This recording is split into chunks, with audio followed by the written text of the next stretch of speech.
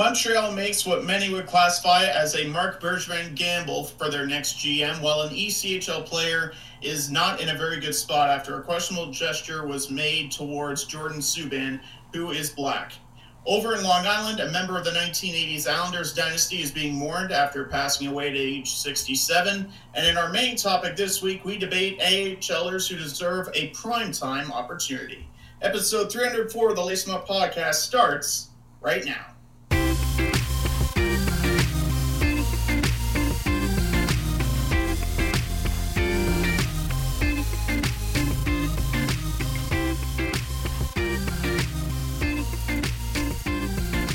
And now, it's time to lace 'em up. Here's Brett and Steve. Welcome to the show, ladies and gentlemen. I'm Steve Ellsworth. I'm Brett Dubuff. Montreal has a new GM, and hands up, Brett, if you expected who they named to be the guy leading the charge. Kent Hughes, a player agent. Yeah, it's very interesting to do this. And not only a player agent, but he's a guy in Massachusetts. Or lives in Massachusetts. Boston connection. Yeah, another Boston connection. Scott Gordon being the other guy involved with Montreal. Jeff Gordon, but yeah. Jeff Gordon. What did I say? Scott Gordon. Oh yeah, Jeff Gordon's the NASCAR driver too, right? So yeah, that's Jeff weird. Gordon, yeah. I don't know why I said Scott Gordon, but anyways, Kent Hughes is the guy. He was a player agent. He is most famous for being a player agent for Vinny Lecavalier and Patrice Bergeron, who are both French-Canadian players. So that's probably the connection. He also was born in Montreal, I guess. Oh, no, he wasn't born in Montreal, but I'm not sure why I thought that. I guess I got confused there. But yeah, he's from Massachusetts. So he has ties to players who are from Montreal. Yeah. Mike Matheson being the most obscure one. Right. What's funny and interesting about him is he has two sons. One who is Riley Hughes, who plays for Northeastern University, and he got drafted by the New York Rangers in the 7th round in 2018, and Jeff Gordon was the guy who drafted him. So maybe there is that angle there, or maybe Scott Gordon's like, oh, maybe we should pick up this guy. I know I drafted his son or something like that. The other funny thing is that that Riley Hughes' brother and Kent Hughes' son is another Jack Hughes. And so yes, that is right. Not only are we about to get Jack Hughes into the league, he's also pretty good. He's ranked number 27 on Bob McKenzie's list right now. So that's in the late first round. Although he has 9 points in 24 games right now for Northeastern.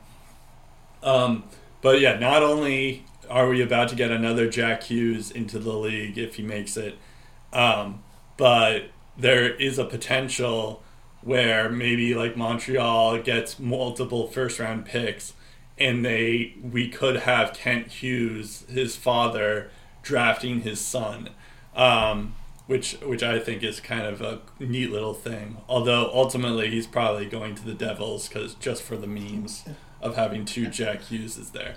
But anyways, back on Kent Hughes.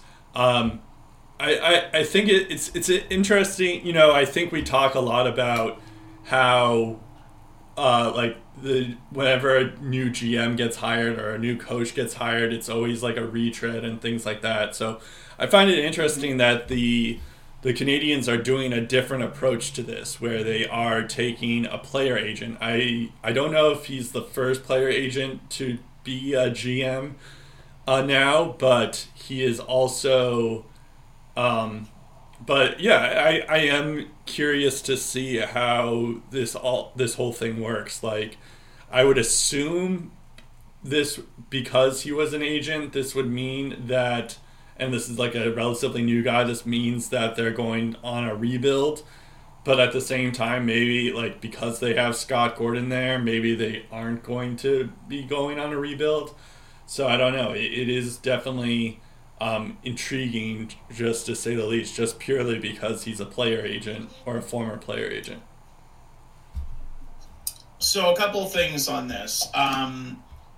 It's an interesting move because we rarely see bold moves where someone with hardly any background in a front office role is being given the keys to not only an NHL franchise, but probably the most historic NHL franchise that everyone knows. And definitely in terms of Stanley Cup championships, the winningest franchise in league history. With a fan base that's probably the most passionate out of all of them. And in the past, we've seen Department of Player Safety gurus land front office gigs with NHL teams. I remember in recent memory, Brendan Shanahan landing a huge role with the Toronto Maple Leafs that he's still part of now. Brian Burke, of course, was in a front office role. Then he became the Department of Player Safety head. But then he went back to the Vancouver Canucks to be the GM of that team. And then later Anaheim and Toronto and Calgary. He had executive roles with those teams.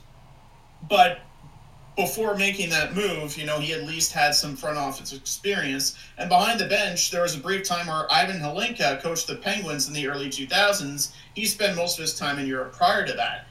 In my memory as a hockey fan, a player agent becoming a GM is insanity. What's also insanity is that we're talking about a guy that doesn't have an ounce of front office experience besides the 5 or 6 days he's been GM of the Canadiens. Not even as an assistant GM, not as a scout, not a director of player personnel, none of that. Zero front office experience to his name prior to this decision. And that is why Jeff Gordon is helping with everyone else and everything else, because you're looking at a guy that's never made an NHL trade on this side of the spectrum, never made NHL signings. Jeff Gordon is basically, I wouldn't call him the puppeteer, the puppet master, like controlling the puppet. It's not like Ken Hughes is being controlled by Jeff Gordon and the Habs, so to speak, or like he's their mouthpiece or anything like that. He provides an outsider experience that I definitely think the Montreal Canadiens need, but he's not the ideal choice for an NHL general manager. So it's definitely an outside-the-box move in that regard. Ken Hughes, prior to this, is known for getting the most bang for his players. Bang for the buck, so to speak. Mike Matheson, after a decent rookie season with Florida, gets a massive 8-year extension with a cap hit of $4.875 million. Ken Hughes was his agent. Tip of the hat to him for that one. That 11-year deal with Vinny Lecavalier, Tampa Bay, 2008, that was Ken Hughes as well. And also, it was Ken Hughes convincing the Flyers, hey, Vinny Lecavalier still got some game. Forget the past couple of years, the regression and all that. He's still a good player. He's going to do some good work for you. And Lecavalier played 5 seasons on Broad Street with the Flyers. So good bit of convincing there by Ken Hughes. And while I also think that the next story that we're going to talk about is more so to do with the situation that Edmonton was and currently is in, he also got Darnell Nurse that massive, lengthy contract extension in Edmonton. And Ken Hughes was his agent and helped get that done.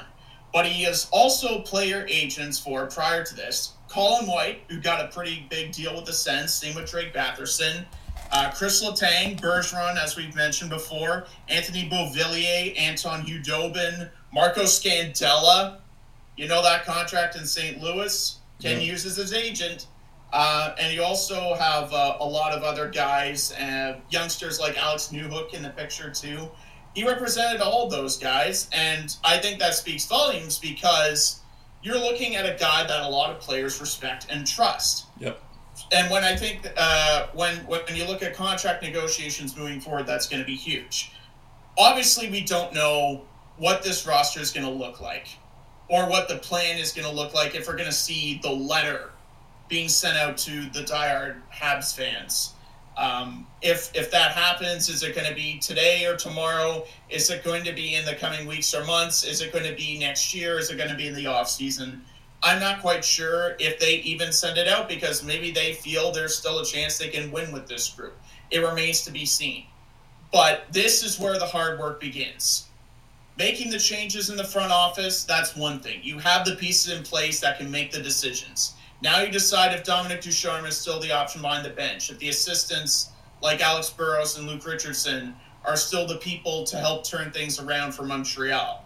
You have to decide what happens with the roster, what the defense is going to look like, what the goaltending is going to look like, what your top six forwards are going to be, what the prospect system looks like. Because when I look at the Habs prospect system outside of Cole Caulfield and Ryan Poehling and Caden Primo, I don't really know if there's anything that really excites me compared to some of the other prospect pools out there. So maybe they need to overhaul the prospect pool as well. So that kind of stuff is going to be evaluated over the coming weeks and months, and I think then we're going to have a clearer picture as to what this team's going to look like. So we'll talk about more of that when it happens. But initially, from this standpoint, I'm willing to give it a chance just because I think Ken Hughes provides a lot from the standpoint that we don't normally see, the player negotiations side of it. And I think that will really appeal from a front office standpoint because you're not just looking at a general manager that's concerned about a salary cap, concerned about the bottom line, concerned about getting the players with the right salary that gives the team a chance to win. You're looking at a guy that's been on the player side and has helped them get the best deal possible. Yeah. Yeah, I am wondering now that you listed all those like current players in the NHL, like I do wonder if like maybe I'm not even going to put this into the void, but I guess it's too late now. But like Patrice Bergeron like joins the Habs, or Beauvillier joins the Habs, or any of like his player agents join because of he was a former agent for them. I do wonder if they're going to do that, but it does seem like because they also have Scott Gordon in the mix as well that they are planning on a rebuild. Where it's like Scott Gordon is a great scout, so or he drafted really well when he was the Rangers GM. So I do wonder if maybe it is a sign that they're going to start rebuilding. And as you said, that like Montreal's farm team isn't exactly exciting besides Cole Caulfield, Caden Gould, and Caden Primo. So I am curious to see how that all ends up. But yeah, it should be fun and interesting just to see how that goes.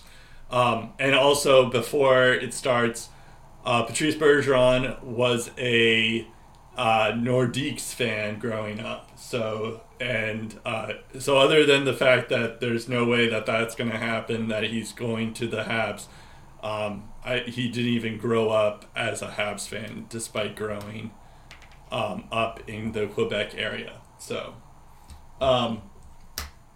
anyways, then our next topic is a little bit more unfortunate news.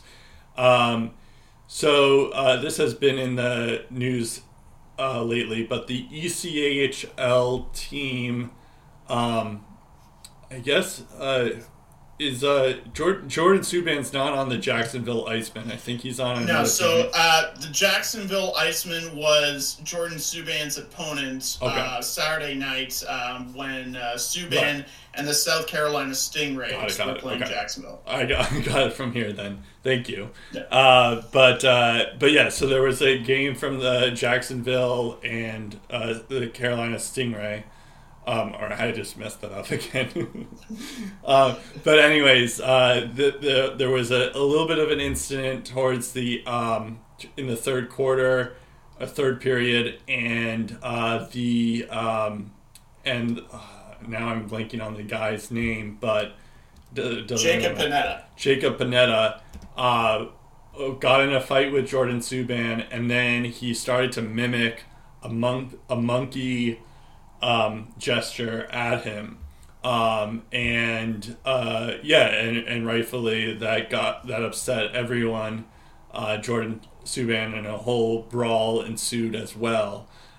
If you want to look at more, there's like clips on it online of the incident that happened.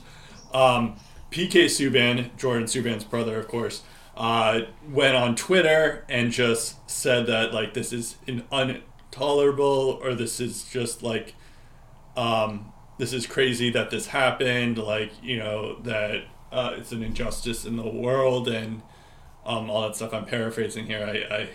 I'll get to it in a second.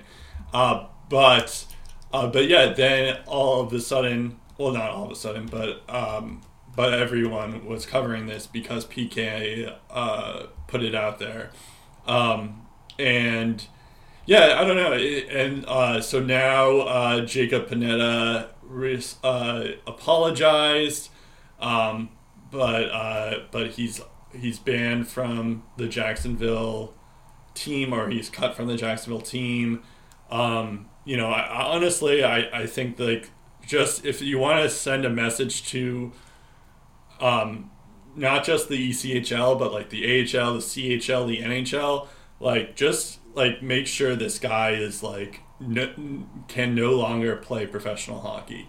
I think that's the big takeaway here, because I saw from Tara Sloan that there's like this silence, the code of silence among players in the ECHL and AHL, that like where, like, you know, people are saying racist things on the ice, and they just, you know, and I feel like any, like, that stuff should just be cut out entirely, because then hopefully it's not happening in the NHL. But if it does happen in the NHL, we're talking about something that, like, you know, going back to like the Kyle Beach stuff, like this is like on that same scale of like, oh my God, like we have a bunch of racist players in the NHL or just in the system. It's already bad enough. So it's just, it's unfortunate, but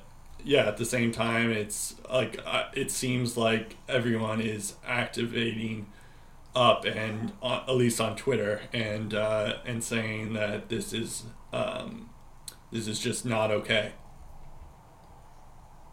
So I will outline two sides of the story here. We'll start with the first one, which is the most obvious. Jacob Panetta's hockey career is not in the best shape possible, and rightfully so. For starters, the incident in question, Panetta went on to describe the gesture that he made as a tough guy bodybuilder-like gesture. Yep. And he has done this in previous scrums to non-racialized players. Keyword being non-racialized. He did send out an apology on Twitter after the game where he defended the action, but also acknowledged that it was perceived and can be perceived as harmful and racist. And for that especially, he is very sorry. He swears that he is not a racist. He insists it was not how he was raised growing up. And at the same time, he says he needs to learn from this and promises that he will. Now, PK Subban, as we all know, is a very passionate dude. He's a guy that sticks up for his teammates, sticks up for his family, very vocal about societal issues. He had the Blue Line Buddies program during his days in Nashville, which I have deep respect for. And I would consider PK Subban to be a solid community guy. Yep. And I've seen a lot of tweets from interviews that he's had with Devils Media about this particular incident. Pretty powerful stuff. You should definitely look at the transcripts provided by the likes of Corey Masizik and Amanda Stein. One of the tweets that he made after the fact was, quote, "Opinion, this isn't a mistake. We all know what's okay and what's not. This happens a lot and it never gets exposed in the lower leagues." That is a very good point. He also outlines that this stuff keeps happening. And we can look at one incident and talk about all we want, but tomorrow there may be another one. And that's also very true. And the fact is it's 2022 and we're still talking about stuff like this. Like, I hate talking about stories like this. It feels like 5, 6, 7, or 8 times we've talked about a story that just sickens us to our core. And we want it to stop, and heck, for all we know, we hope it's the last one, but it never seems to be. So we need to really talk and think about this stuff. And for a bodybuilding type of gesture if it can be perceived as racist. We need to stop for a few seconds before we act, before we say anything, and just say, even if what I'm about to say may not be racist, can it be perceived as racism? And if it's better to not say it or not do it, then just don't. Yeah. Like, it's not worth the social media backlash potentially that you could receive. It's a tough situation for Jacob Panetta and his family, and Carl Subban. I don't know if you've heard PK Jordan and Malcolm's dad was actually chatting on national radio programs today about the incident, and he has sympathy for the Panetta family. Jacob is actually going to be turning 26 years old this week. Yeah. And this was his first full season with the Icemen. He had played 4 years of NCAA hockey before this first full season with the Icemen, which has come to an abrupt end, obviously. And then before that, he played 3 years with the Ontario Junior Hockey League, a league below the OHL level, I might add. And 17 points in 31 games was statistically his best season in a league 2 leagues below the NHL level. So this is a guy that's turning 26 years old, is probably at this stage of his career. It's the point where you're looking at the clock and it's slowly ticking away. You're running out of chances to make a professional hockey impact, or maybe you're just playing for the love of the game and playing for as long as you want. And all of that being considered, it's a tough situation for Jacob Panetta.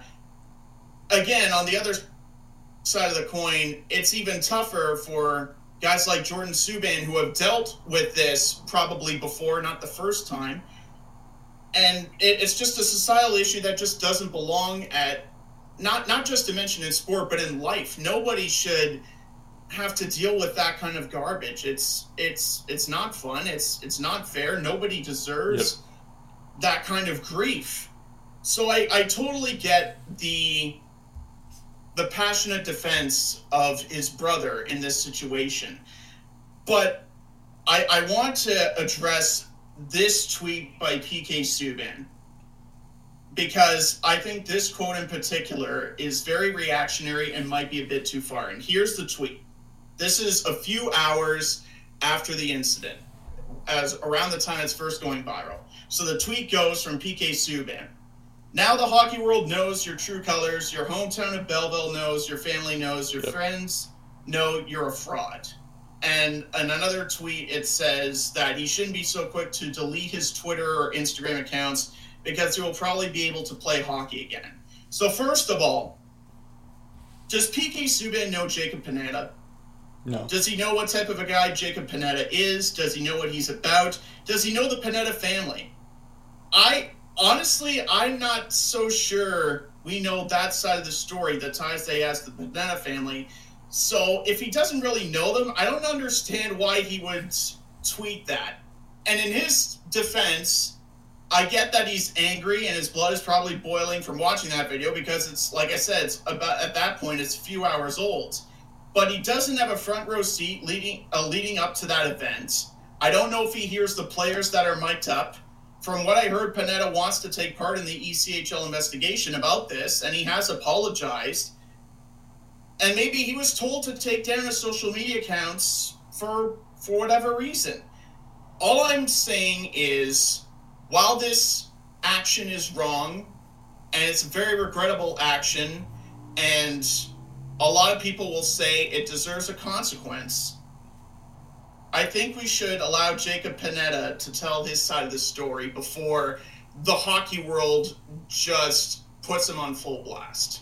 Yeah, we need to hear his side of the story as well. I will say that, knowing that context, that like he does it to everyone, and and then I guess he has, and I did know that he apologized and stuff like that, but I don't know. I think at the same time it feels like it could, like, it's just like still like over the line still. So I know what you're saying, that like maybe I was a little bit harsh on just a few minutes ago, but yeah, we're both on the same page that you shouldn't be doing that. Like, that's I still don't. I feel very uneasy watching that. Yeah, but I guess. At the same time, all I'm saying is give the kid a chance to share his side of the story, because we only got one side. That's totally fair too, and I guess I think I'm more concerned about just that, I'm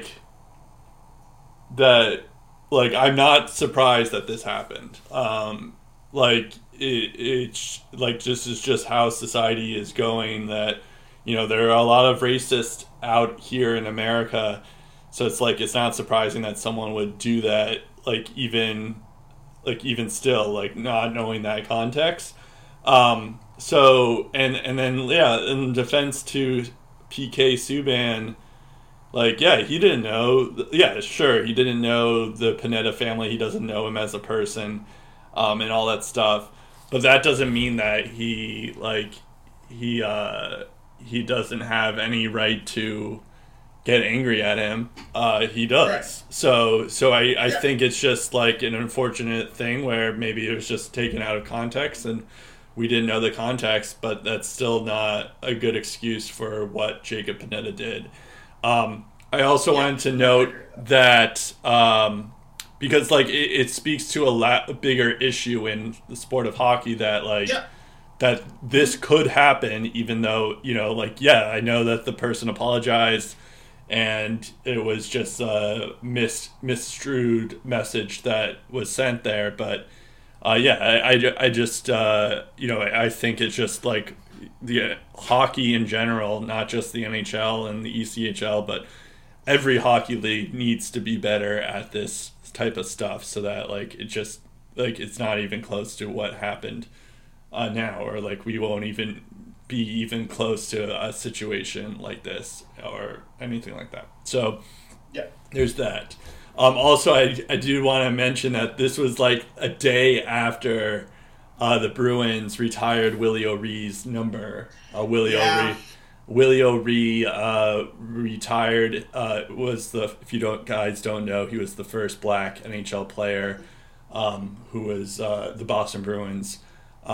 He played for the Boston Bruins for a few years, but he wore number 22, and but it was just it's strange that this incident happened a week, I think it was a day after the Willie O'Ree stuff. So I think it was 2 days, because what day was the retirement ceremony for Willie O'Ree? That was Thursday, right? Well, what was interesting is because I was looking at PK Subban's Twitter, and then because PK Subban was actually one of the guys who raised his jersey up because the Devils were playing the Bruins. So that was January 18th.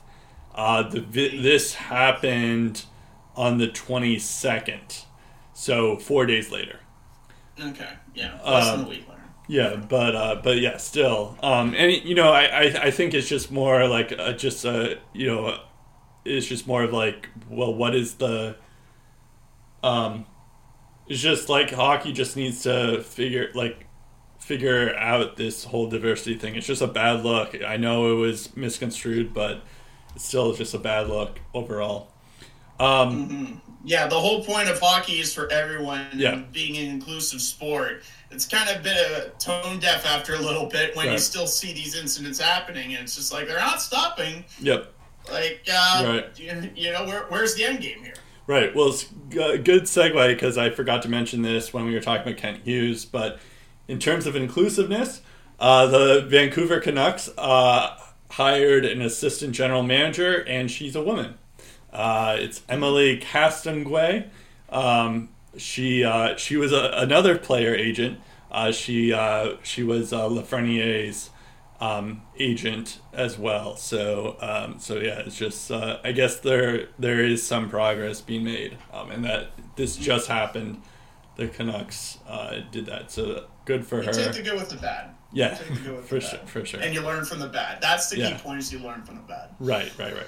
And then lastly, before we get to the main topic, a lot of stuff to get to, I guess. Clark Gillies, unfortunately, he died. He was a part of those Islanders dynasty teams in the 80s. I think he was he on Mike Bossy's line? He must have been. But yeah, he was a Hall of Famer. He won 4 cups 2 times All-Stars, according to Hockey Reference here, which is pretty cool. And he had 697 points in 958 games. Of course, neither Steve or he was before Steve or I's time, but I think I knew that name before. So yeah, I guess it's always sad whenever you hear like, oh, these hockey guys, they are gone, but especially for a guy who played in the 80s, and he died when he was 67 years old. So, and I also was looking here, he went 4th overall in the 1974 draft. So, so I guess he had a high pedigree as well. So. Yeah, he retired after 14 seasons because lower body wasn't in the best shape. So after a couple of years with Buffalo, with his numbers declining, he decided to call it a career. But he could have played a lot longer for 14 years, I guess, if he wanted to. And most of that time, of course, was spent with the Islanders. And in 2002, he was inducted into the Hockey Hall of Fame for his historic career. And in December of 96, his number 9 was permanently retired at Nassau Coliseum by the Islanders franchise. When you think of people associated with the Islanders dynasty in the 1980s, obviously you think of Denny Potvin, you think of Billy Smith, you think of Bobby Nystrom, who scored that goal against the Flyers in 1980 to win the Stanley Cup. You think of John Tonelli. You think of Mike Bossy, of course.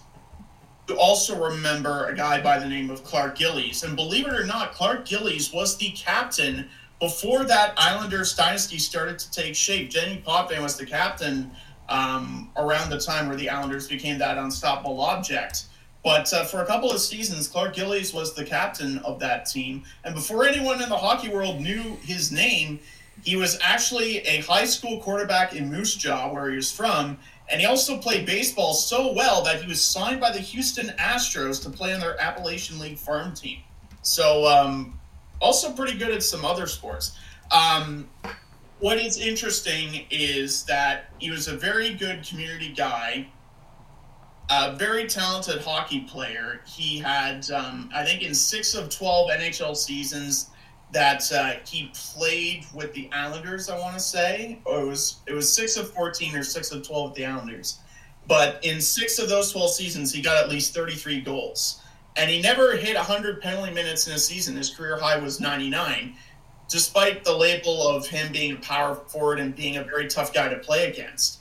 And part of the reason why he was a tough guy to play against is he would do everything possible in his power to give his team the best chance to win.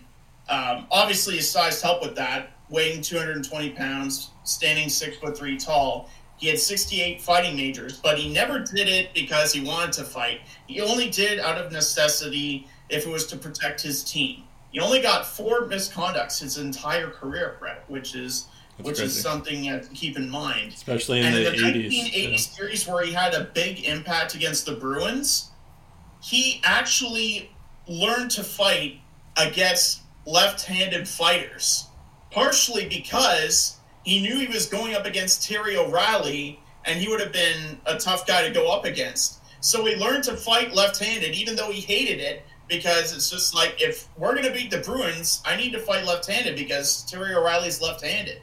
So he was the type of guy that knew what it took to win and do whatever he possibly could to win. And then when you look at all of the stuff that he's done in the community, the Clark Gillies Foundation, a nonprofit corporation, and all the good work that he's done, there's a lot of information on that on NHL.com on one of their stories that he did after his passing. That really sticks out to me as well. And also what sticks out to me as well is when you talk about the current Islanders players and coaching staff members like Barry Trotz and Anders Lee and Brock Nelson and Matt Martin in particular. Matt Martin cited Clark Gillies as a type of player that he wanted to be. He was just such a key heart and soul member of this franchise. He's never going to be forgotten by this team, by this city. So I would imagine this would probably be similar to, God forbid, Daniel Alfredson passing away. Yeah. Like, just a really likable guy that people really associate with this team. So our condolences to Clark Gillies, the family, and everyone who knew him, because I'm sure they're grieving pretty hard right now. Yeah, of course. All right, we're going to start off with the so I think on that note, it's hard to segue when someone dies like that, but on that note, this is an episode topic that we've been meaning to do for quite a while, but it's just like other things have come up, or we find a more interesting story or something like that. So, but now that the taxi squad is back into the NHL, there are quite a few players who are making some noise in the AHL. And we're just wondering, like, we just wanted to showcase them and make some note of a lot of these guys are already in the league, or at least the first couple. But yeah, I guess the question is like, should they stay on the roster for the rest of the season, or should they just stay in the AHL, or I guess just be on the taxi squad? So the first. So we have two groups of teammates here, or we have a couple of teammates that I wanted to mention. But the first one I wanted to mention was Matt Boldy and Marco Rossi. Matt Boldy was a 2019 first-round pick, 12th overall, and Marco Rossi was a 2020 first-round pick. He went 9th overall. For some reason, I guess Matt Boldy can't be sent down, or like he's not waiver exempt for some reason. So he is actually going to be on the taxi squad. But when he was playing in the AHL, he had 10 points in 10 games, and that's pretty cool. Or I think that was his first season in the league, so that's pretty good. Obviously, he has experience before when he played for BC the last year.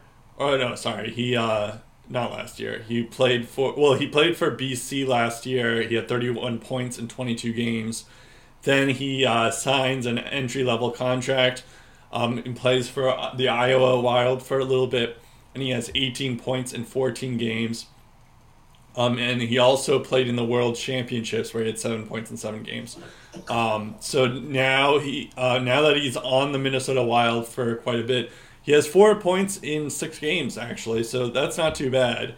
And I think it's kind of interesting. Like, yeah, they do have left wingers, like of course Kaprizov and Fiala.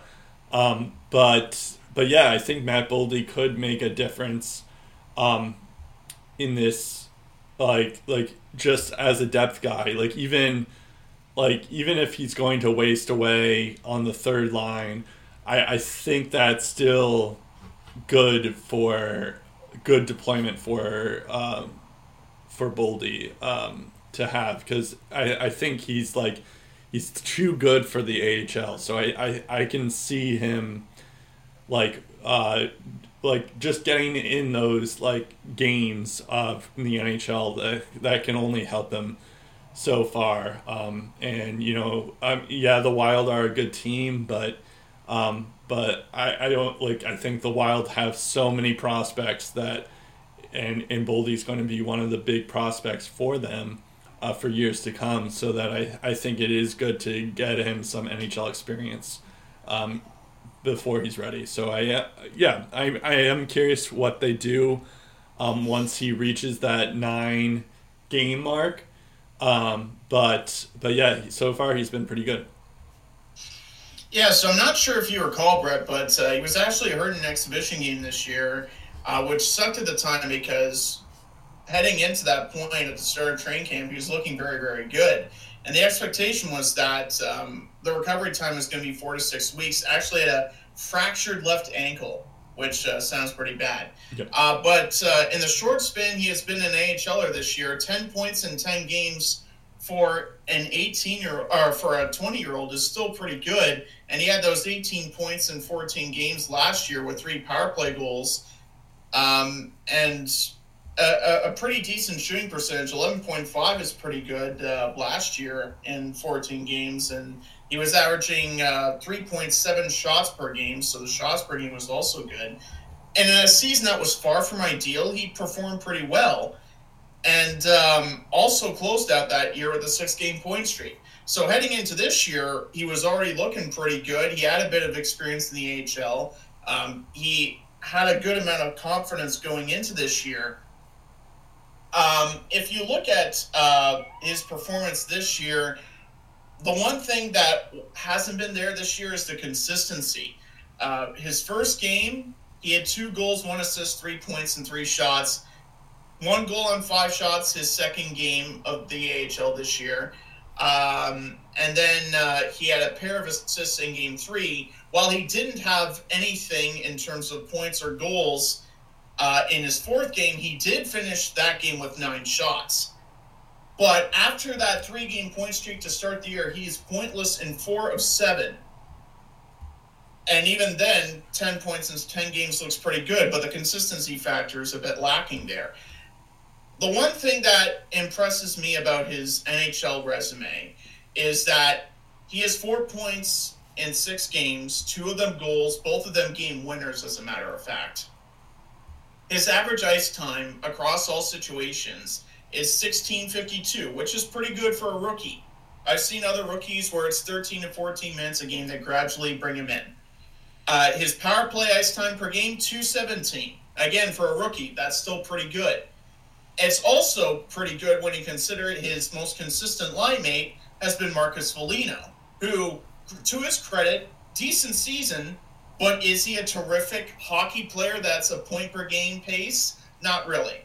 He's a good, solid bottom 6 guy, but that's about it. A guy like Adam Beckman in the AHL, for example, is 5th overall with 107 shots, but only 7 goals to his name. Boldy's percentage in terms of shooting is a far bigger difference as to why he is currently up in the big time right now and Beckman is still down in the minors, because the points per game and the goals per game are down in Beckman's case. I would say he's flip-flopping between the taxi squad and the NHL at this point. I do think he could benefit from time in the AHL to work on the consistency part of his scoring. But given the fact that he's still getting chances to succeed in all situations and on the power play, I don't think Minnesota's ready to make that call to send him down. I think they see something in this guy that are just like, we haven't seen enough of this kid yet. We should keep him up a bit more. Yeah, I just looked at his game logs. The last 3 games, he's had 17 minutes of ice time or more. He had 18 minutes the last game. So yeah, I think like it that kind of shows that they like this kid and they're ready to see more of it, which is interesting too, because the Wild are vying for a playoff spot in the Central Division. So you would think like they would try not to rush this guy, but yeah, so far I guess they're liking what they're seeing out of him, and yeah, so far it's working. But yeah, I guess it does have a potential, of course, to like blow up in their face. But I guess if that happens, then they can just put him on the taxi squad or somehow just move him down. Okay. Also of note, which is interesting, Marco Rossi. He played. He was the 2020 Wild draft pick, and he went 9th overall. So he played last year. He had COVID for most of the year, and he was affected long term by it. And you were all curious to see like how would he play after COVID. Like how much did it really affect him? And so far, it seems like it hasn't affected him all that much. In the AHL, he's played in 27 games, and he has 27 points in those games. He was called up to Minnesota, but he only played in 2 games. He didn't get any points there. But I think the thing that's interesting with Marco Rossi is that he is a center. And the Wild, Ryan Hartman, he's been doing pretty well. Joel Eriksson, he's okay. But their centers on the third and fourth line are Frederick Gaudreau and Nico Sturm. So, I think at this point, it's if you're going to send Matthew Boldy up, Marco Rossi is supposed to be even better than Boldy. So why not just bring Marco Rossi up if you're doing the same with Boldy? So that part I don't necessarily understand. But yeah, at the same time, I guess it is good that they're taking his time with him. But it does seem like he is a point per game in the AHL as a 20-year-old. So that's obviously pretty good still. So I am curious why they haven't sent him up. But I guess it's tough to really tell. Maybe it is good for him development-wise since he missed the whole year last year. Yeah, I think the fact that he missed all of last season is a big reason why.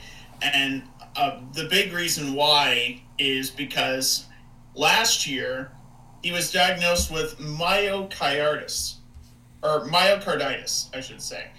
And he also battled COVID. Yeah. So when you miss an entire season and you're trying to get your strength up, you're trying to get your conditioning up, just to get to game speed is a challenge there. And now all of a sudden you have to be that point per game player that you were, and then some in the OHL. It's man, it's been 2021's been a very tough year. Yeah. It just needs to be canceled if you're Marco Rossi, because it hasn't been easy for him.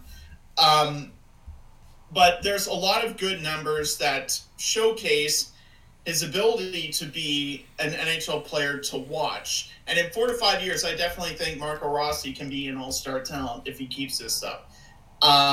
So the fact that he didn't play any hockey last year, if I'm the Wild and I want to monitor Rossi's development, give him every single chance to get top-line minutes, to get consistent playing time, and just watch him go for an entire season. Don't let him stop, unless, of course, he can't play because of health reasons. You give him every single chance possible, and you just keep him in a consistent environment where he can just work on his game and refine his craft. Because unlike Matthew Boldy, who had a solid NCAA season and a solid AHL season the short time that he played last year, Mark Rossi didn't have any of that because he wasn't playing. Right. He wasn't healthy enough to play. So the fact that he lost the year of the development is the big deal breaker for me there. He was given a lot of credit for his two-way style during his days with the OHL's Ottawa 67s. If you look at the Iowa power play this year, they're 17th out of 31 teams, but they've been given the 6th most chances, and they scored 26 power play goals, which is 12th in the league. And if you look at their penalty kill, they're ranked 3rd despite having the 10th most penalty kill attempts. They've given up the 4th fewest power play goals against. And I don't know how much of that is a resemblance of Marco Rossi and the quality of hockey that he's played on the two-way level, but I'm sure it's helped when you consider his track record with the 67s there.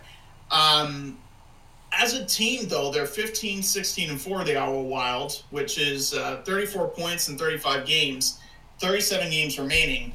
They could probably use Rossi to be a part of that playoff race, so maybe that could also factor into that. He's 1st in team scoring right now, 5th amongst AHL rookies, 26 across the entire league at the moment.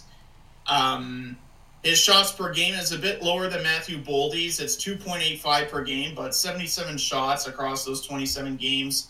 Yet also has 3 power play goals on top of the 9 that he has.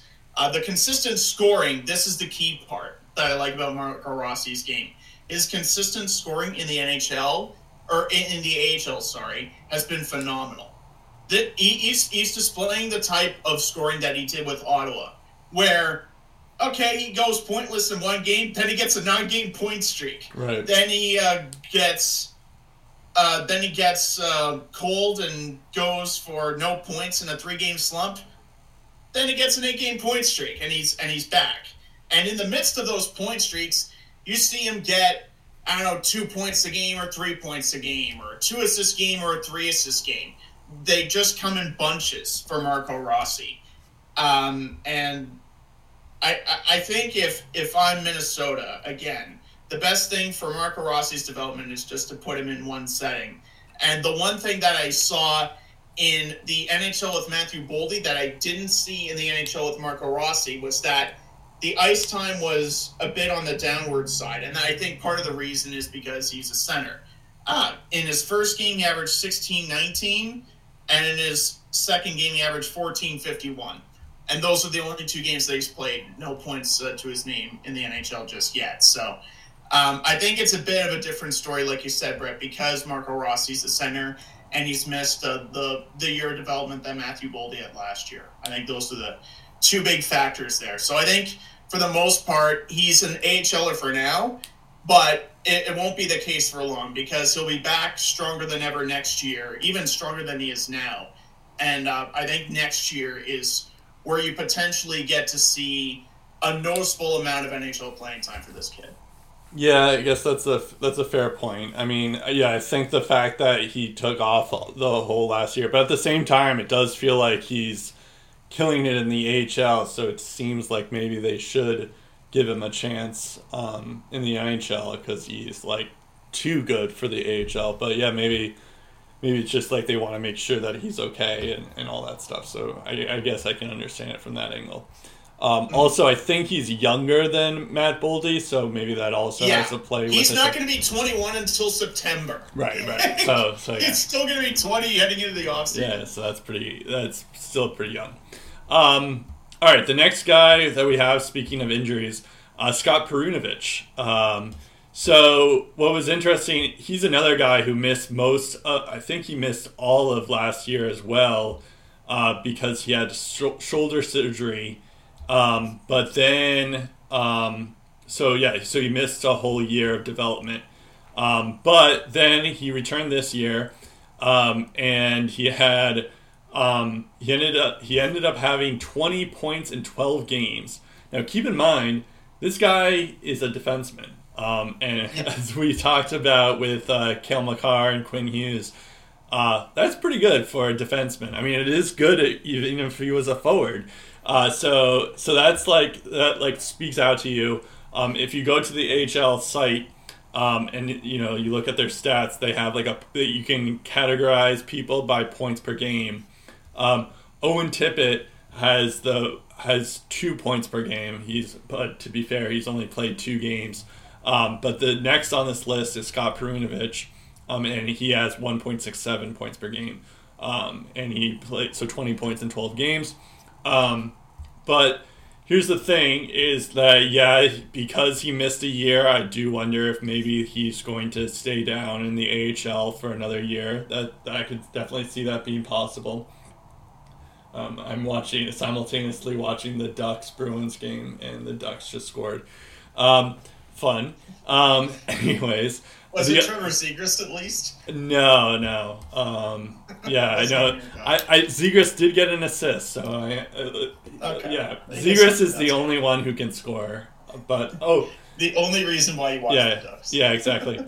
Oh no, I think actually when I was looking around, I think Zegras he had a penalty, and this was a shorthanded goal, which is great. And of course, Tuukka Rask lets in an easy one in. Anyways, I feel like I don't think people would be interested in me getting angry at my Bruins. They can watch the highlights. yeah, they can watch the highlights, exactly.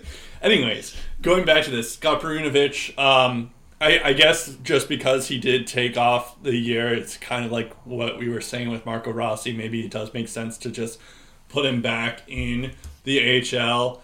And the other reason is maybe because the Blues are pretty good on defense right now. They have Torrey Krug finally living up to his potential, or what they signed him up for. Justin Fox there as well, and Colton Parayko. They have Nico Mikola and Marco Scandella and Robert Bertuzzo, but I don't know. I think they're in good hands in St. Louis. That I don't necessarily think they need to call him up right now. Though he is day to day with a lower body injury, I think, but he might return. I guess maybe even tonight. So you'll see if he played tonight or not. But yeah, I think there is. Yeah, I don't know. I think it's an interesting case because I guess he has, when he has played for the Blues, he had 6 points in 19 games, but that's with 15 minutes of ice time, so that's pretty good. But I do wonder if maybe it's like they should just put him in the AHL, kind of like what Marco, they should maybe do the same philosophy as they're doing with Marco Rossi, as the Wild are doing with Marco Rossi. So, this is probably the part where I'm going to drive you crazy and take an opposite angle to your argument. So first of all, this guy sits third in rookie scoring by defensemen in the AHL. And the two guys who are ahead of him have recorded the following stat lines. 23 points in 26 games and 21 points in 28 games. As you mentioned, Brett, Scott Perunovich has 20 points in 12 games, and he hasn't played since November 13th. Right. So the fact that he's still 11th in defensive points overall is still pretty damn good. Yep. Considering the fact he's only played 12 games. It should also be noted that he hasn't gone pointless in that span either, which means in his AHL career, he's on a 12-game point streak without a single pointless game. And out of those 12 games, he's recorded multi-assist games 6 times, a pair of 3-assist games included in that. And while he's only shot the puck 24 times, in the games where he has failed to record at least 1 assist, he scored twice on 3 shots. So even when he doesn't get an assist, he can score goals. So that's how good he's been. Now, in terms of special teams for the Springfield Falcons, their power play ranks 4th in percentage at 23%. Their 152 chances ranked 4th. Their 35 power play goals scored ranked 2nd. The one knock is they have given up the most shorthanded goals with 10. Their penalty kill is 28th out of 31, way below 80%. They have been shorthanded the 5th most times with 143. They've given up the 2nd most power play goals against with 34.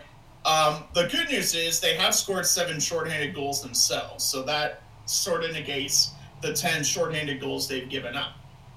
Now, I'm not putting out these numbers to really suggest anything about Perunovich's defensive abilities because it's really hard to evaluate that when he hasn't played since November 13th. Right. So that's 2 full months, basically, since his last AHL game.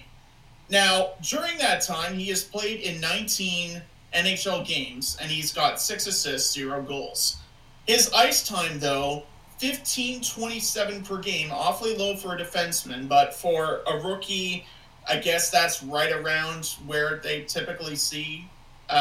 Even the best defensemen, like if they get 20 minutes per game, that's like cream of the crop rookie defenseman right there. So 15.27 doesn't really shock me. On the plus side, he's been trusted a bit on the power play. He's averaged 2 minutes and 2 seconds of power play time per game as an NHLer so far this season. But he has been paired with 4 different defensemen already. He's spent time with Justin Falk. He spent time with Robert Bortuzzo. He spent time with Marco Scandella. And he spent time with Colton Parayko. And as you mentioned, Brett, currently nursing an injury day-to-day for the time being. Only 1 point in his past 10 games, so he's going through a bit of a scoring slump. And you could argue that, yeah, maybe some time in the minors would help him boost his confidence. Would it help his development, though? This case, I would argue, he's too good for the NHL, and maybe the NHL is where he should be. And this is why I'm saying this.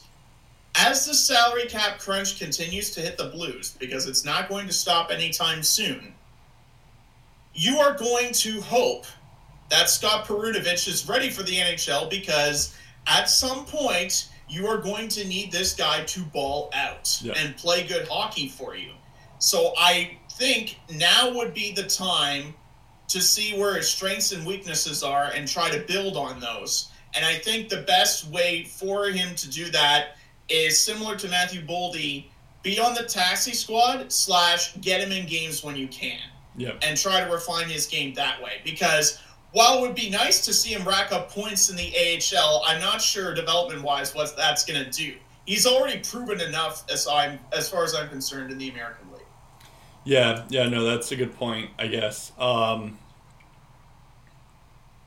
Yeah, the other thing to note is that Scott Perunovich is 23 years old, whereas Marco Rossi is not even 20 years old. So maybe that also... Yeah, I can see your point, just because Perunovich is a bit older, too. So, So maybe that has something to do with it as well. All right, we go back to a 20-year-old this was actually a guy who was picked one pick ahead. One pick before Rossi. Yeah, before Rossi, remembers. And this was killed in the draft at the time. And I guess the verdict isn't out just yet, but yeah, he is Jack Quinn has been looking pretty good in the AHL, and he has played in the NHL for 2 games. But yeah, he has 35 points in 24 games for the Rochester Americans. That puts him 8th in the AHL. And then he gets called up to the NHL, and then he has a goal and an assist. I don't think that they were. Let me look here. I don't think. Okay, they were in the same game, which is pretty cool. But what's funny is he had 13 minutes of ice time in that game against Dallas, but his first game he had 16 minutes of ice time. So it's like, I am curious to see how they, what they're doing with that standpoint. We're about to talk about Peyton Krebs in a second, but I will say that because, the Minnesota Wild and the St. Louis Blues are vying for a playoff spot, and that's different than the Buffalo Sabres are doing, because they're not good. And they don't necessarily need him to be good right now, but at the same time, you can see what you have in Jack Quinn, because these games are more or less meaningless to them, and it's just might as well see what he has and give him some NHL experience to see what can happen with this guy. I don't think I mind necessarily having Jack Quinn on here, because it's you don't have anything to lose really at this point. So I'm a bit mixed on this one.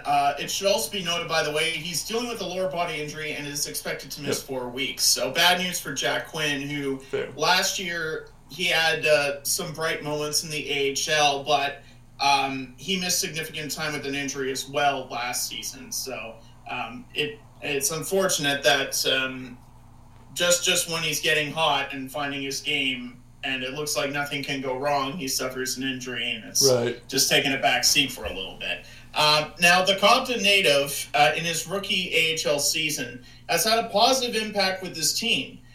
When you look at Rochester in terms of special teams, they're second in the AHL with a 26.4% success rate. They're 12th in power play chances with 129, and yet they still have the second best percentage. Largely because they scored 34 times on the power play. That's the third most. And they've only given up 5 shorthanded goals against. That's only one side of their offense, but it just goes to show you what a good power play will do to a hockey team. The only other team that's given up more goals than the Americans have is the San Jose Barracuda, who have 131 goals against. The Americans have given up 130. But the good news is for Rochester, they are 20-12-3 on the season because of the scoring that they have across various fronts, and the fact that collectively as a team, they have 132 goals in 35 games. That is an average of a whopping 3.77 goals scored per game. The anti-Sabres, as I would call it. Yeah. The Sabres can't score, the Rochester Americans have no problem doing that. So that's what's going well for this team. Now, Michael Mersch, his stat line, 18 goals, 18 assists, 36 points in 35 games. That leads the team in scoring, also good enough for a spot in the AHL's top 10 scorers.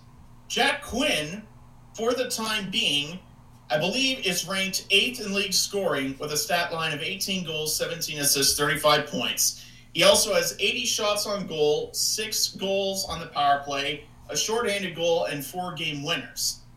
Plus minus, I would say, out of that bunch is the biggest improvement. Sure, it's a -6 in 24 games, but you should also keep in mind that he had 2 goals, 9 points in 15 games last year and was a -14. -14 in 15 games is not great. -6 in 24 games, not the best of the bunch, but definitely on the right track. What I've also liked about Jack Quinn's game is that he's scoring points in bunches, similar to Marco Rossi. He had 2 multi-point games all of last year in the AHL. He had that many after his 3rd AHL game this season. On 7 occasions this year, he's taken at least 5 shots per game, so the shots per game's where it needs to be. His shooting percentage was 8% last year. It's 22.5 this year. That big of an improvement in a single campaign is very, very noticeable. And in January, in the month of January, he's actually posted 2 4-point games.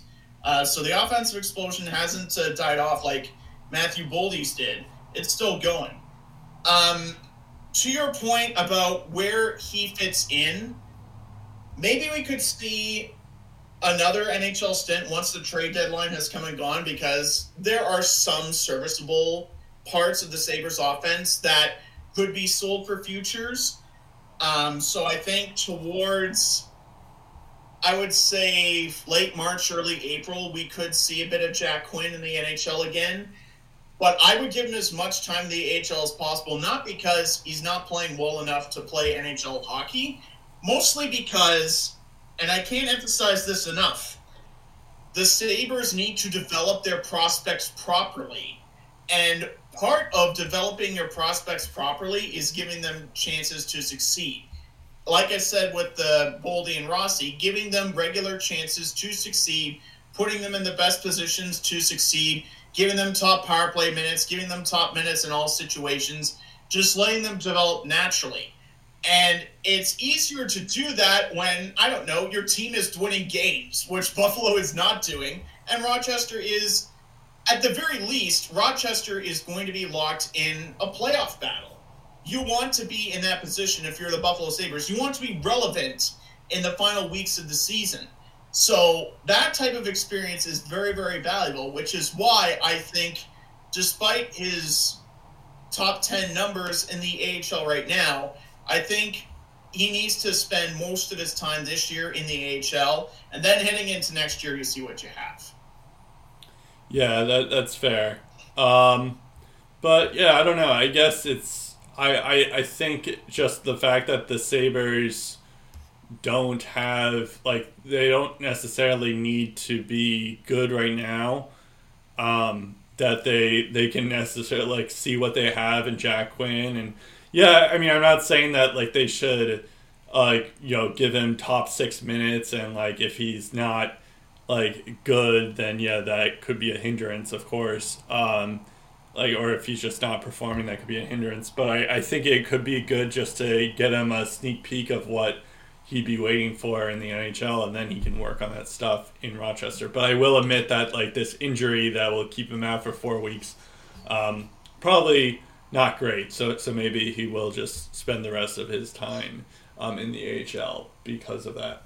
I will also keep in mind, for any Sabres fans who are saying, well, if they keep him up long enough, maybe he's going to do so well that it'll cost us a few points in the standings and we won't finish dead last and get the best chance to draft Shane Wright. I will remind Buffalo fans, the lottery hasn't taken them too kindly, so I don't think it matters where they finish. They're still going to need some luck from the hockey gods if they want Shane Wright. So that's true. But, I mean, honestly, where they finish, it doesn't matter to me.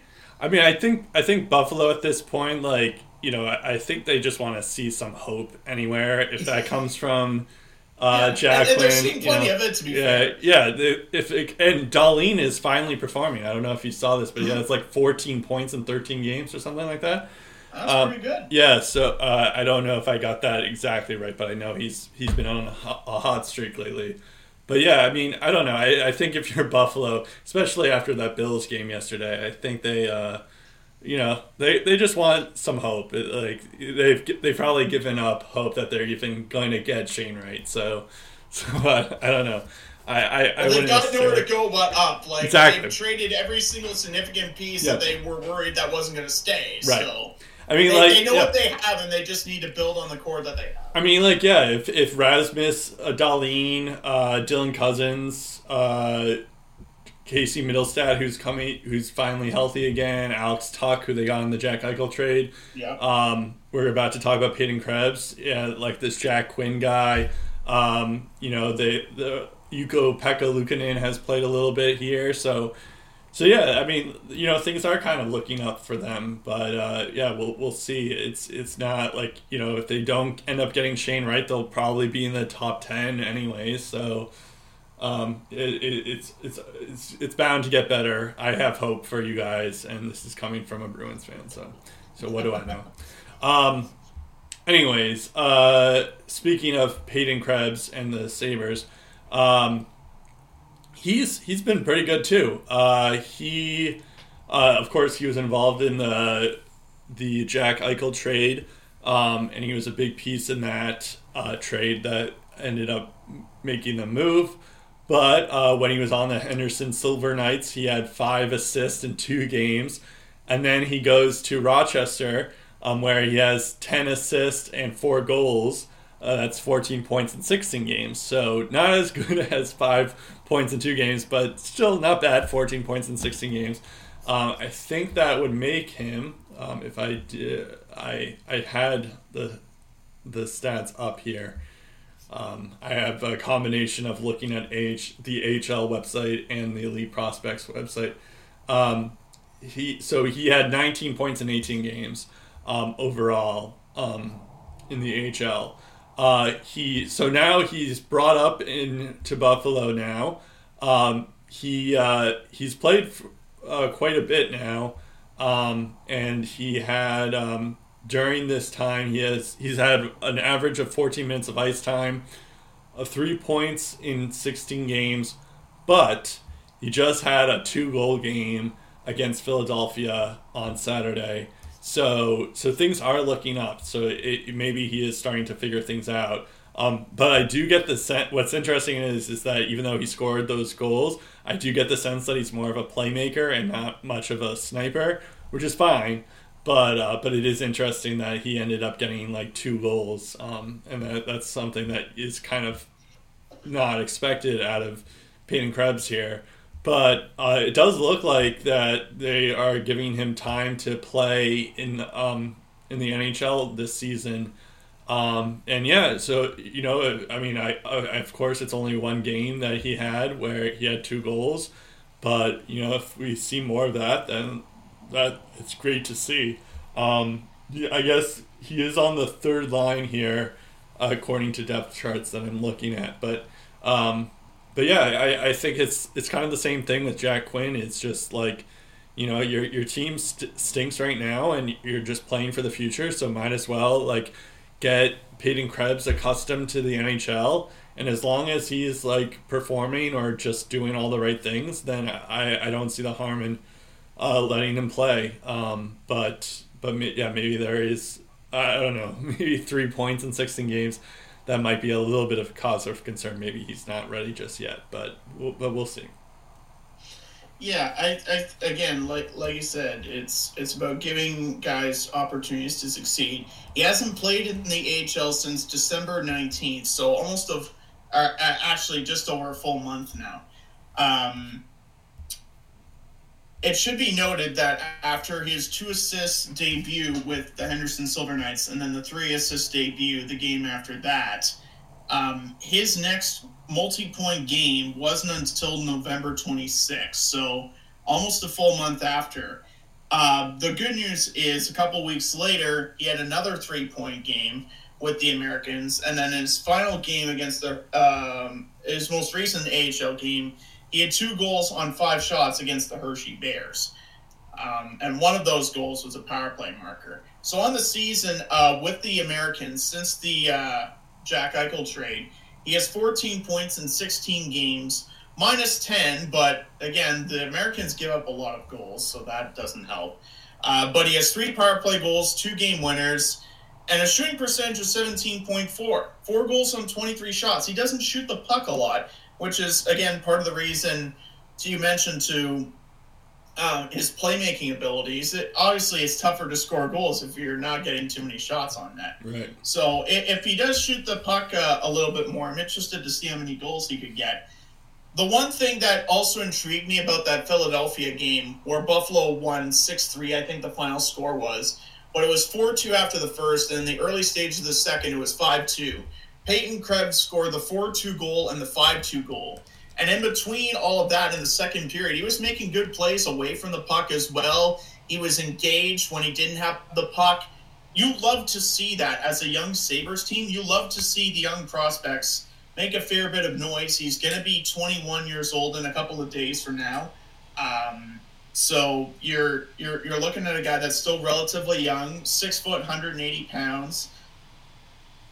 There's definitely a lot to build on there, and it's just a matter of continuing to refine his game and giving him chances to succeed. If it's not working in the NHL, because as you mentioned, he has played a fair bit, I would probably send him down to the AHL and see where things are at the trade deadline.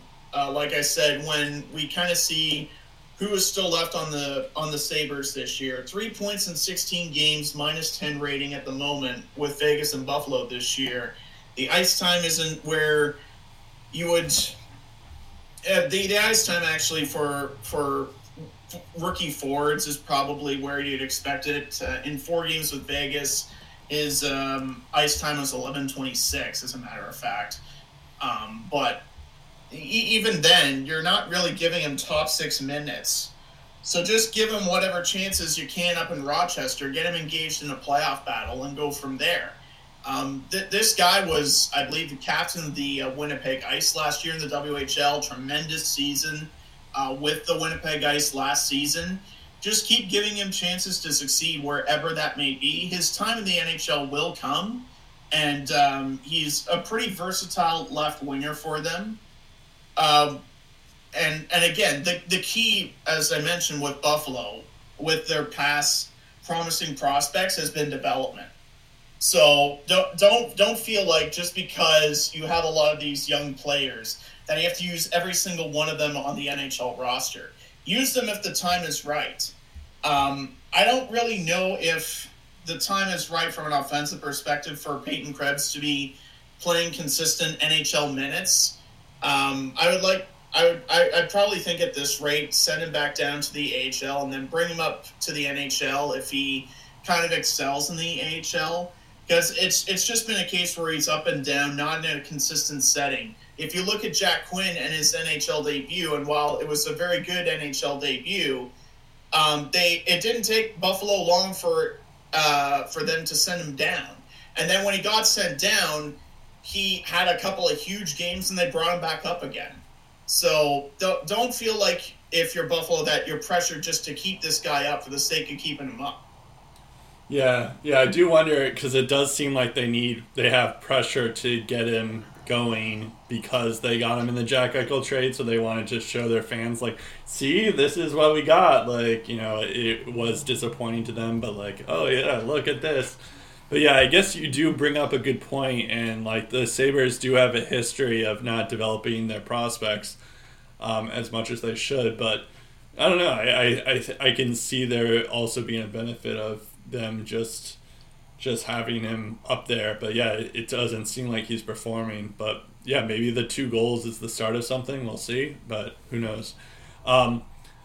Speaking of which, before we move on, I did mention Rasmus Dahlin, and he's been hot lately. He has 13 points in his last 14 games. So That's still near a point per game. Pretty good. Yeah, pretty good for a defenseman. Exactly. All right, so the next thing we're just going to. These are just guys that we're just going to mention, but yeah, we won't go like long form like we did before. Dylan Holloway, I did want to mention because he had a wrist injury, and that kept him out for 4 months. But then he recently just came back onto the ice. He's playing for Bakersfield Condors, and he ended up having 3 points in 2 games so far. I do mention this because I think it does make sense to keep him in Bakersfield, but on the other hand, when you look at the Oilers' left wingers, they have Ryan McLeod, Warren Fogle, Devin Shore, and Tyler Benson. Those are your 4 left wingers right now. And I guess Zach Hyman is injured, and Ryan Nugent-Hopkins is also out. So those guys are, that may be a big reason why even the Oilers are struggling is because they don't have Hyman and Nugent-Hopkins. But, maybe if the Oilers continue to struggle, maybe they will add, and Nugent-Hopkins and Hyman are out for longer than we think they are. I don't think it would hurt them to just put it in Holloway and see what he can do. Especially if he can, I know 2 games is 2 games here, but yeah, especially if that we could see what he's made of in Edmonton. Should also be noted that looking at Bakersfield's roster, their highest scoring left winger is a guy by the name of James Hamblin, who has 9 goals, 14 points in 25 games. The second highest scoring left winger on that team was 6 goals, 9 points in 29 games, Tim Schaller. Wow. Oh, Tim Schaller. I know that guy. Yeah. He's a Brewer name once upon a time. There's needless to say, the left wingers in Bakersfield, I don't know if I'd call them better than the likes of Dylan Holloway and Brendan Perlini. Yeah. These next 2 are along the same lines as the Buffalo Sabres guys that we just talked about, but Mattias Macceli and Jenik, both guys that we talked about in our prospect review and stuff like that, but they're the best players in Tucson right now for the Arizona Coyotes. Macceli has 33 points in 29 games, especially him. Jenik has been good too. He has 21 points in 24 games. I believe Jenik had a stint in the NHL. I don't think Macceli has played yet, but I do wonder if maybe they get to see what either one of those guys have to offer in the NHL, because it's I don't think it's going to be a harmful thing for them, because the Arizona Coyotes stink. And I don't think Jenik or Macceli are good enough to keep them out of the Shane Wright sweepstakes. So yeah, might as well see what you have in Jenik and Macceli. Jenik did play 3 games in the NHL, but he didn't have any points. And yeah, I don't know what about Macceli. Let me look at him. Macceli has not played in an NHL game yet. Okay, Macceli has not. So yeah, maybe they. Maybe we'll see, but yeah, I think I would assume you would leave them in the AHL, right? Yeah. For Jenik, it should be noted that last year he had 2 goals in 2 games, but he only averaged 12 minutes and 5 seconds per game, and not a single ounce of that time was spent on the power play. This year, he has gone pointless in 3 games. You know what his average ice time has been over that time? What? 6 minutes and 42 seconds. Wow. However, to be fair, he has 9 hits and 2 blocks. So, I mean, no goals, no points, and only 2 shots in those 3 games aren't impressive. But at least he's doing something in that 642. 9 hits in 3 games. That's 3 hits per game. Pretty good. I admire that part of his game, is at least getting involved there. Minus 13 in the AHL across 24 games this year, but 21 points in 24 games, none of them goals. I like to see that. Better than his points per game total last year in the AHL. He had 14 points, 6 of them goals in 29 games last year. So he's close to that point per game threshold this year. Plus minus is around the same as it was. In 53 career AHL games, he has 3 power play goals. 5 of them have come this year. So he's producing on special teams there. His shooting percentage has gone up from 9.2% to 17%. That's pretty good. Taking 53 shots in 24 games, that's pretty respectable too. And there are some points where he's going consecutive games without a point. That was more so at the beginning of the year, but I see in mid-November a 4-game point streak. Then I say multi-point games in 2 straight. That's good too. At the moment, he's currently on a 4-game point streak in the AHL, so it's not like he's blowing the league up. At the same time, though, he's still putting up respectable numbers. And on a team like Tucson, where the scoring hasn't been relatively high, like their third scorer is Michael Carconi, and he has 19 points in 28 games. That's your third leading scorer. Kind of indicates where the rest of your team is at, especially when you consider that their 10th leading scorer has 9 points. Right. So overall, I wouldn't call the Roadrunners one of those high-flying teams. Macceli, as you mentioned, Brett, is the top player with 33 points in 29 games. He's also a top 20 scorer in the AHL as well. And he's also a rookie, unlike Jenik. So he's near the top of the rookie scoring leaderboard as well. 60 shots in those 29 games, so that's 2 shots per game, pretty respectable. 4 power play goals, which I also like. Only a -2, which is also something to keep in mind there. Shooting percentage, 16.7%. Love that. Best game of his AHL career, he's had a few. There was 3 goals and 5 points on November the 12th against the Ontario Reign. Ontario being California, not Ontario the province. He also had a goal and 4 points on November 27th.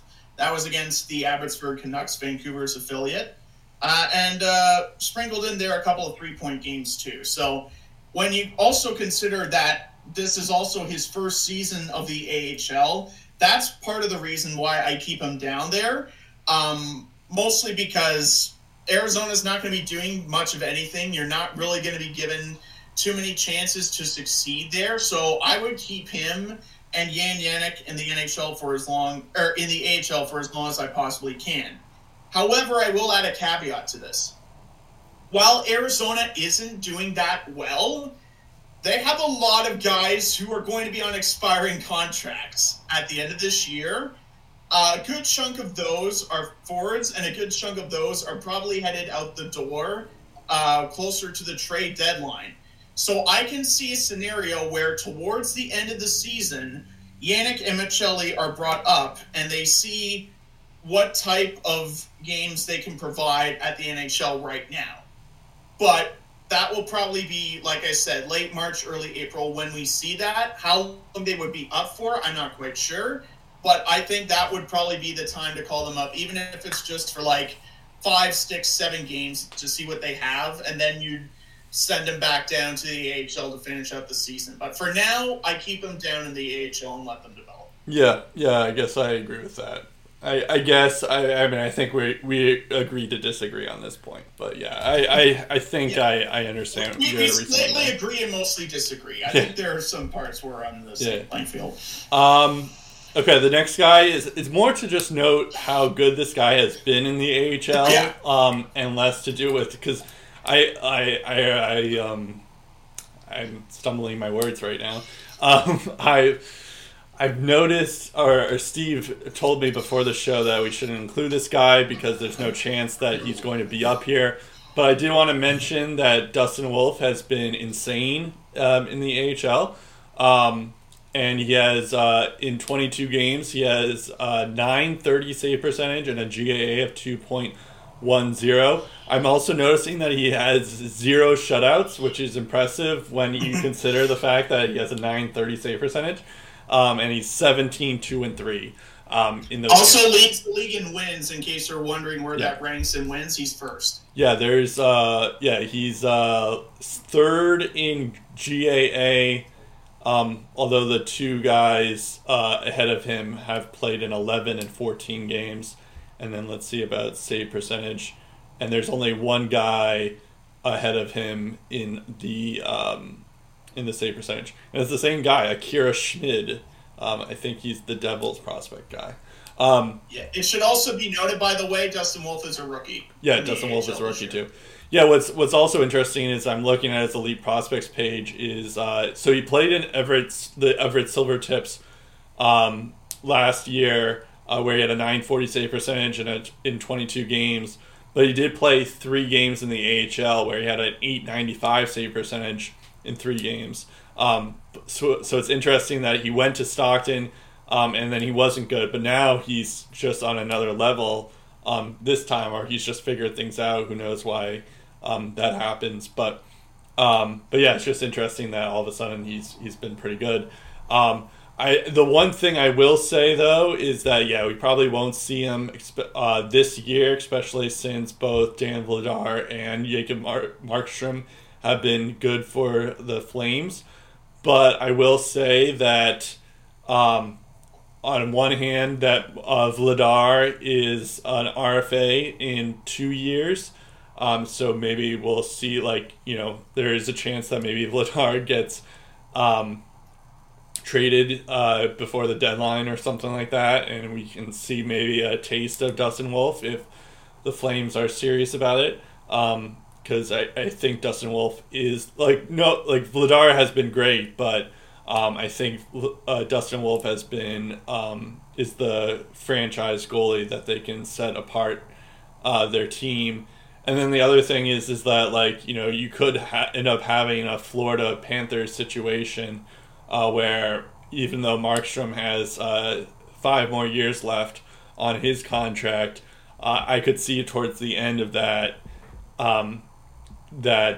contract that Dustin Wolf will outplay Jacob Markstrom, and Dustin Wolf will get more starting time than the Markstrom will. So there is definitely potential there for Dustin Wolf to go ahead of Markstrom, but it is definitely a long-term play, and of course you never know with goalies, and who knows, but I think it's a good sign that Dustin Wolf has been amazing so far in the AHL.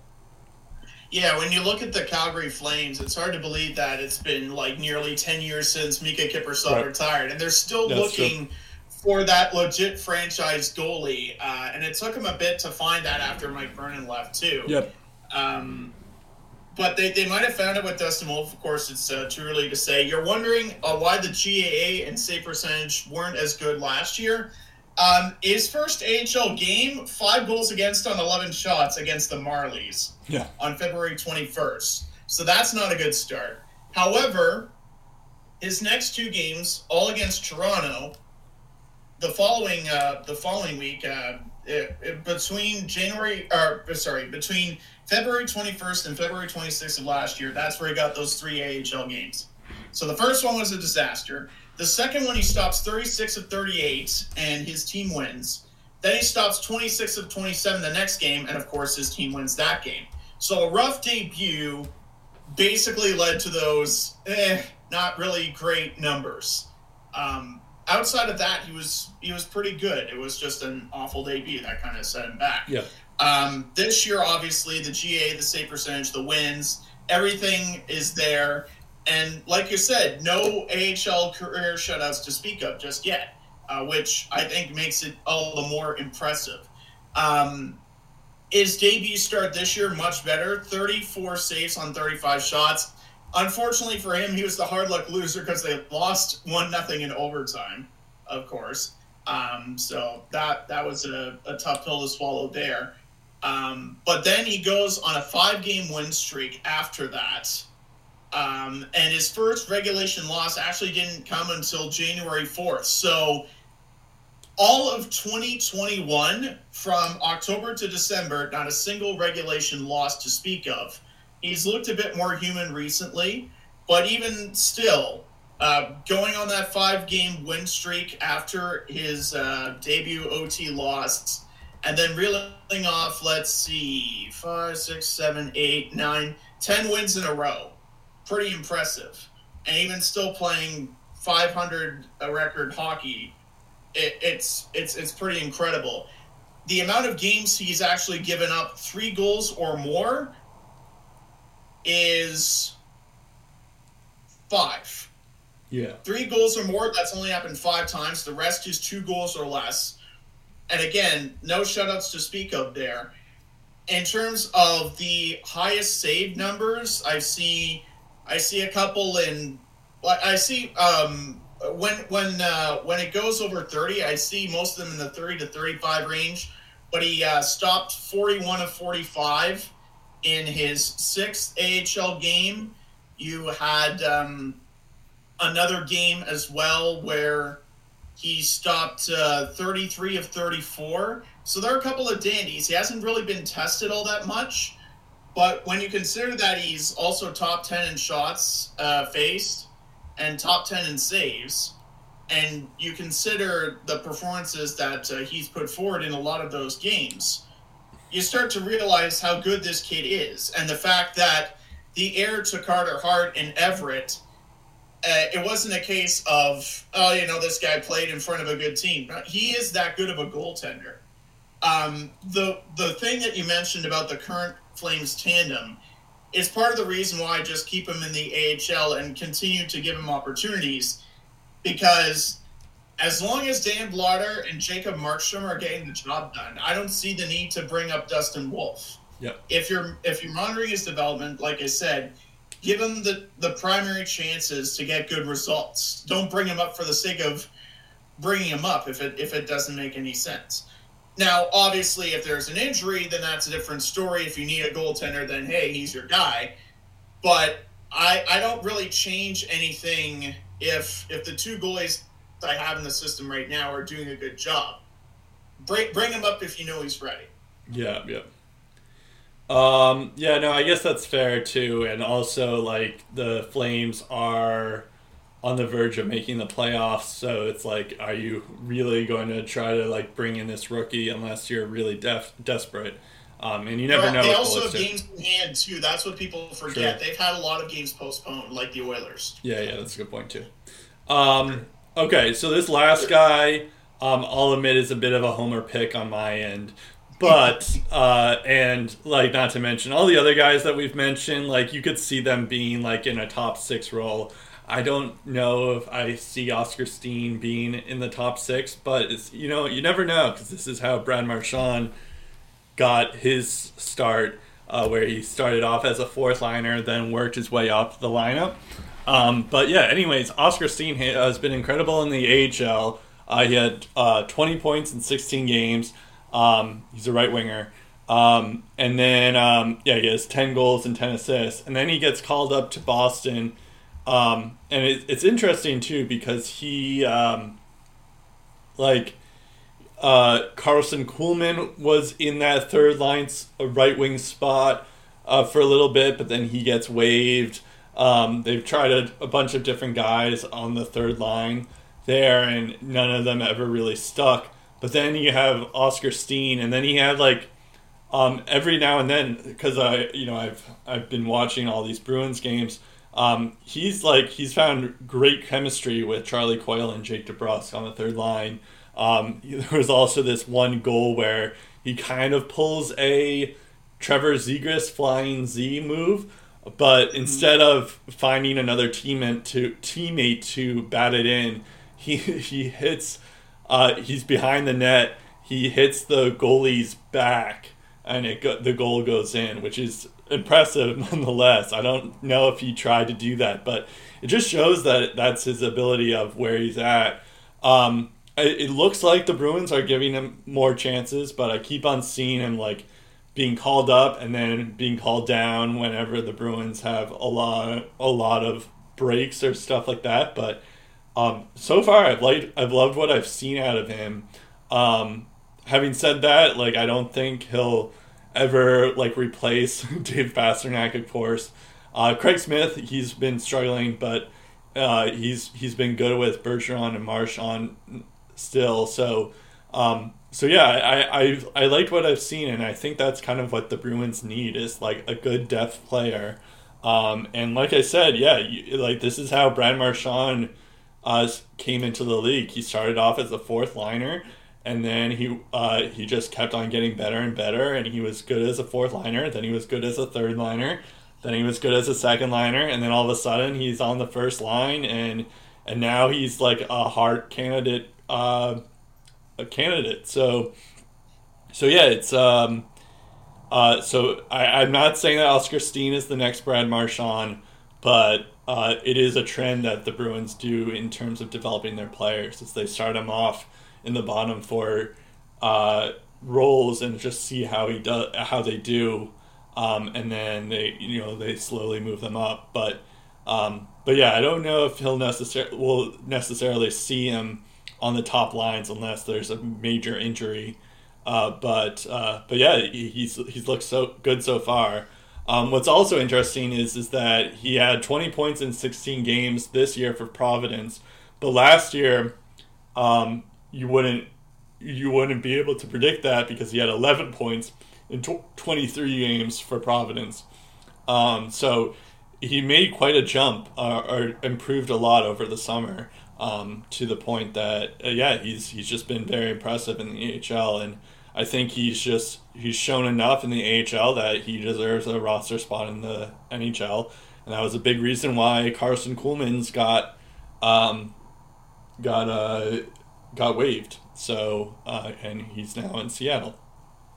Yeah, prior to that, 11 points in 23 games. He had 23 in 60 and took 48 penalty minutes his rookie year with the Providence Bruins. His shooting percentage has also gone up significantly this year, but even last year. 8.6% as a rookie in the AHL with 7 goals on 81 shots. Went up to 11.9% his second year with 5 goals on just 42 shots. And then 10 goals on 42 shots this year for a whopping 23.8 shooting percentage. That, out of those 10 goals, 2 have been game winners, none have been shorthanded, none have been on the power play. So the fact that he's got 10 goals in 16 games without any significant power play time is also pretty good to keep in mind.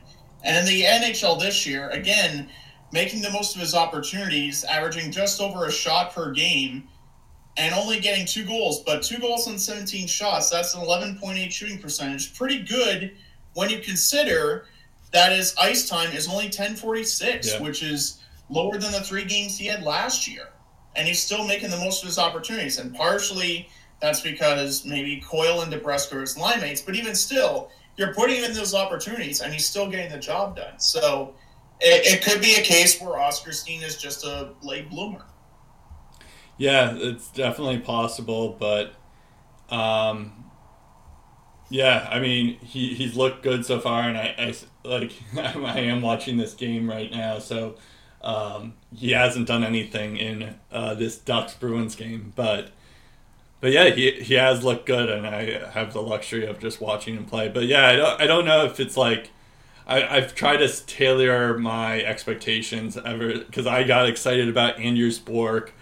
Jack Studnicka hasn't reached the level yet. I haven't given up hope on Studnicka, but he hasn't reached the level that I thought he would make now. So I'm trying to temper my expectations for Oskar Steen, but so far so good. And I will admit that if I wasn't a Bruins fan, we would not be talking about this right now. So, but yeah, I'm glad that you are